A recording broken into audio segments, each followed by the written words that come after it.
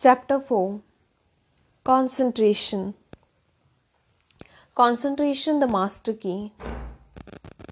Whatever you may want to do in life, one thing is absolutely indispensable.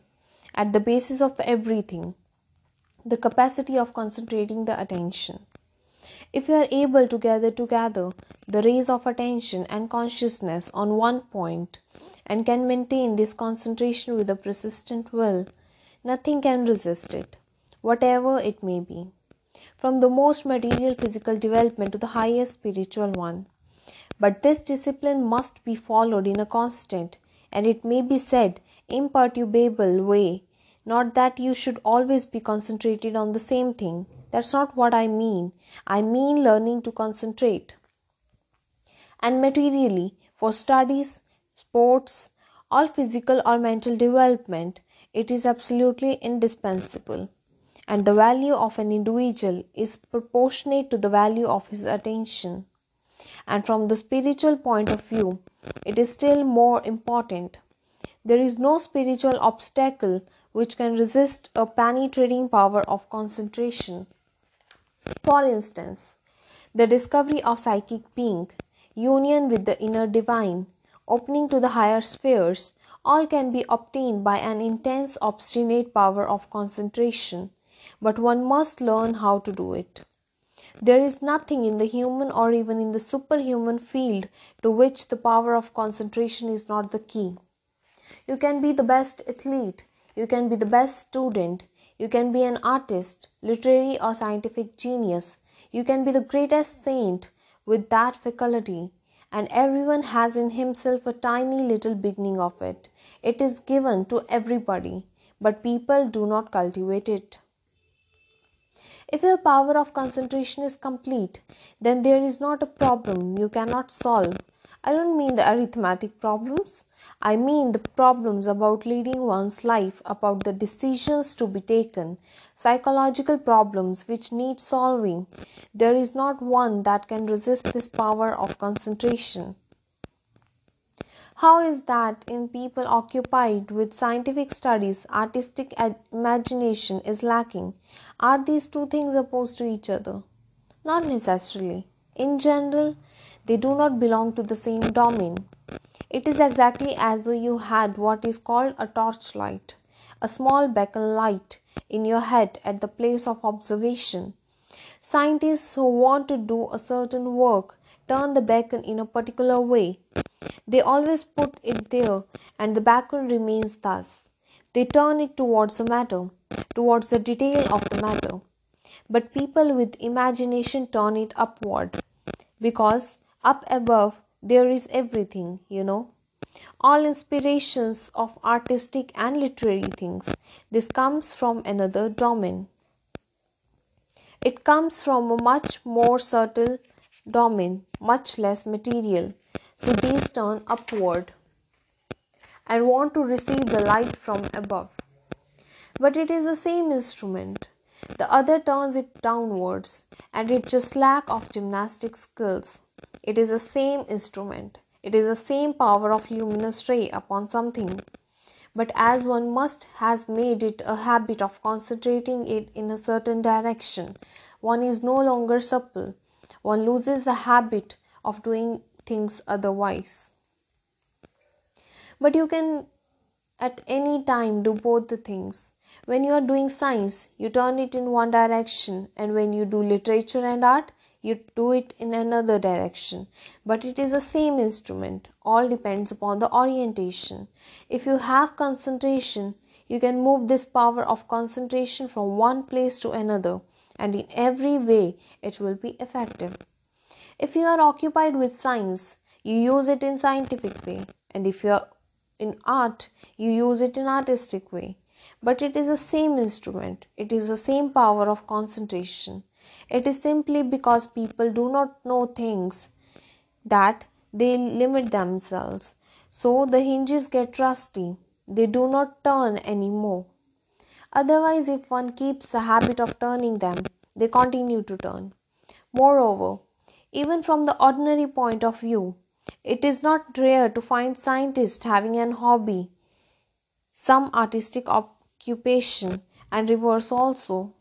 It is because they have found that one was not harmful to the other and that it was the same faculty which could be utilized in both. Essentially, from the general point of view, particularly from the intellectual viewpoint, the most important thing is the capacity of attention and concentration. It is that which one must work and develop. From the point of view of action, it is the will. You must work and build up an unshakable will. From the intellectual point of view, you must work and build up a power of concentration which nothing can shake. And if you have both concentration and will, your will help you to become a genius and nothing will resist you. Gaining time by intensifying concentration. When one works and wants to do one's best, one needs much time. But generally we don't have much time. We are in hurry. How to do one's best when one is in hurry? It is very interesting subject and I want to speak to you about it in detail one day. Generally when men are in hurry, they do not do completely what they have to do or they do badly what they do. Well, there is third way. It is to intensify one's concentration. If you do that, you can gain half the time even more of what you have. Take a very ordinary example. To have your bath and to dress, the time needs vary. But let us say half an hour is required for doing everything without losing time and without hurrying. Then if you are in hurry, one of the two things happen. You don't wash so well or you dress badly. But there is another way to concentrate one's attention and one's energy. Think only of what one is doing and not of anything else. Not to make a movement too much, to make the exact movement in the most exact way. And you can do it in 15 minutes, what you were formerly doing in half an hour, and do it as well. At times, even better, without forgetting anything, without leaving out anything, simply by intensifying your concentration. And this is the best answer to all those who say, oh, if one wants to do things well, one must have time. This is not true. For all that you do, study, play, work, there is only one solution to increase one's power of concentration. And when you acquire this concentration, it is no longer tiring. Naturally, in the beginning, it creates a tension, but when you have grown used to it, the tension diminishes. And a moment comes when what fatigues you is just helping you to concentrate. Allow yourself to be swallowed by all kind of things and not to concentrate on what you do. One can succeed in doing things even better and more quickly by the power of concentration. And in this way you can make use of the work as a means of growth. When you work, if you are able to concentrate, you can do absolutely in 10 minutes what would otherwise take you 1 hour. If you want to gain time, learn to concentrate. It is through attention that one can do things quickly and one does them much better. If you have a task that should take you half an hour, I don't say if you have to write for half an hour, of course, but if you have to think and your mind is floating about, if you are thinking not only of what you are doing, but also what you have done or what you will be doing of other subjects, all that makes you lose thrice as much as time you already have. When you have too much to do, you must learn how to concentrate exclusively on what you are doing with an intensity in your attention, and you can do it in 10 minutes what would otherwise take you 1 hour. If you have much to do, you must learn how to concentrate. All the more when you are doing a thing, to think of that only and focus all your energy upon what you do. You gain at least half the time. So if you tell me I have too much work, I would answer you are not concentrating enough. For mathematical problems, sometimes the solution comes quickly and sometimes solution take too long. Yes, It is exactly that. It depends upon the degree of concentration. If you observe yourself, you will notice this quite well. When it does not come, it is because of a kind of haziness in the brain, something cloudy like a fog somewhere, and then you are there in a dream. You push forward trying to find it, and it is as though you were pushing into the cotton wool. You do not see clearly there, and so nothing comes. You may remain in that state for hours. Concentration consists precisely in removing the cloud, and you gather together all the elements of your intelligence and fix them on one point. And then you do not even try actively to find the thing. All that you do is to concentrate in such a way as to see only the problem, but seeing not only its surface, seeing it in depth, what it conceals. If you are able to gather together all your mental energies, bringing them to a point which is fixed on the enunciation of a problem, and you stay there fixed as though you were about to drill a hole in the wall, all of the sudden it will come. And this is the only way. If you try, is it this, is it that, is it this, is it that, you will never find anything, or else you will need hours. You must get your mental forces to a point with the strength enough to pierce through the words and strike upon the thing that is behind. There is a thing to be found, swoop down upon. There is a way of reducing the time necessarily for doing things by increasing the concentration considerably. Some people can't do this for long. It tires them. But it is like weightlifting, isn't it? One can get accustomed to it. And then, if you can succeed in mastering this power of concentration and in making your mind absolutely still, for this indeed is the first condition, and if in this quitod you concentrate on to the point you make it, on the work you have to do or the action you have to perform well, you can. It comes like a kind of extremely quiet but all the powerful forces of propulsion, and you go forward with one movement. Without hesitation, you can literally do in a quarter of an hour what would otherwise take an hour. And so that has the great advantage that it gives you time, and that after this, instead of going from one activity to another, from one agitation to another, you can relax completely for some minutes and have a total rest. This gives you time to rest, and in this response, naturally, you are relaxed. All that could have been a little too tense is relaxed and put in order. And this puts you back in the condition in which you are once again able to make another concentration. Power of spiritual concentration. It is by the thought that we dissipate ourselves in the phenomenal.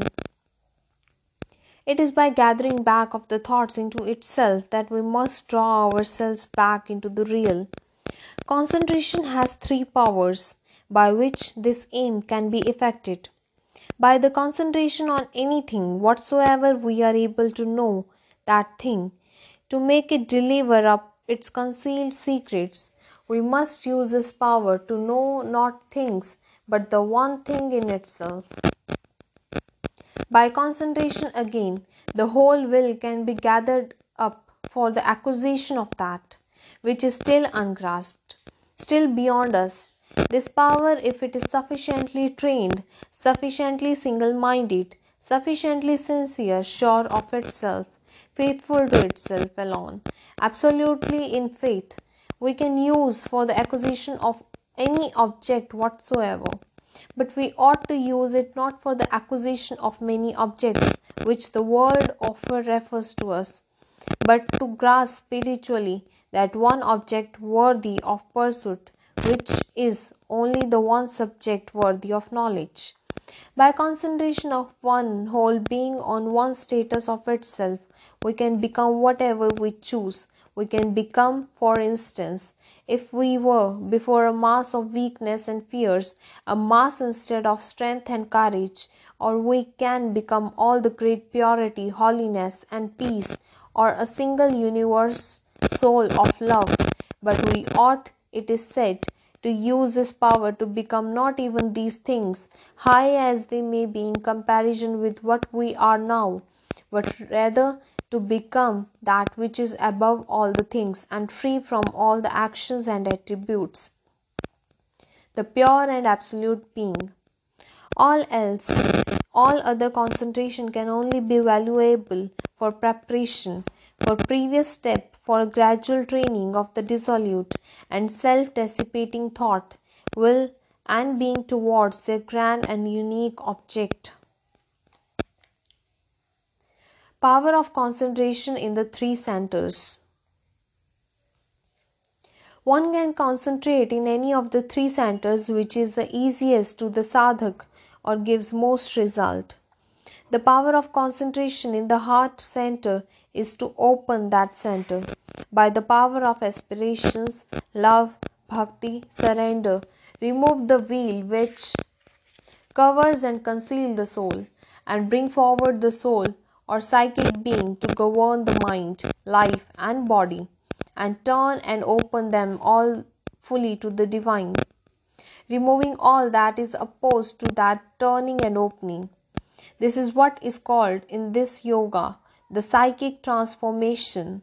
The power of concentration above the head is to bring peace, silence, liberation from the body sense, the identification with the mind and life, and open the way for the lower consciousness to rise up to meet the higher consciousness above, and for the powers of the higher consciousness to descend into the mind.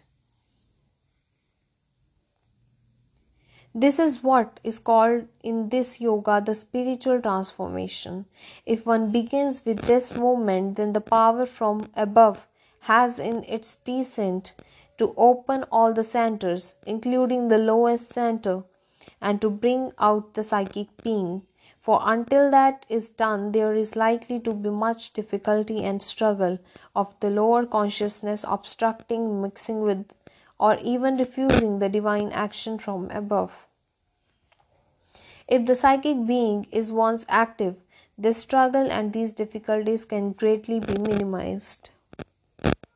The power of concentration in the eyebrows is to open the center there, liberate the inner mind and vision, and the inner or yogic consciousness, and its experience and powers. From here also one can open upwards and act also in the lower centers.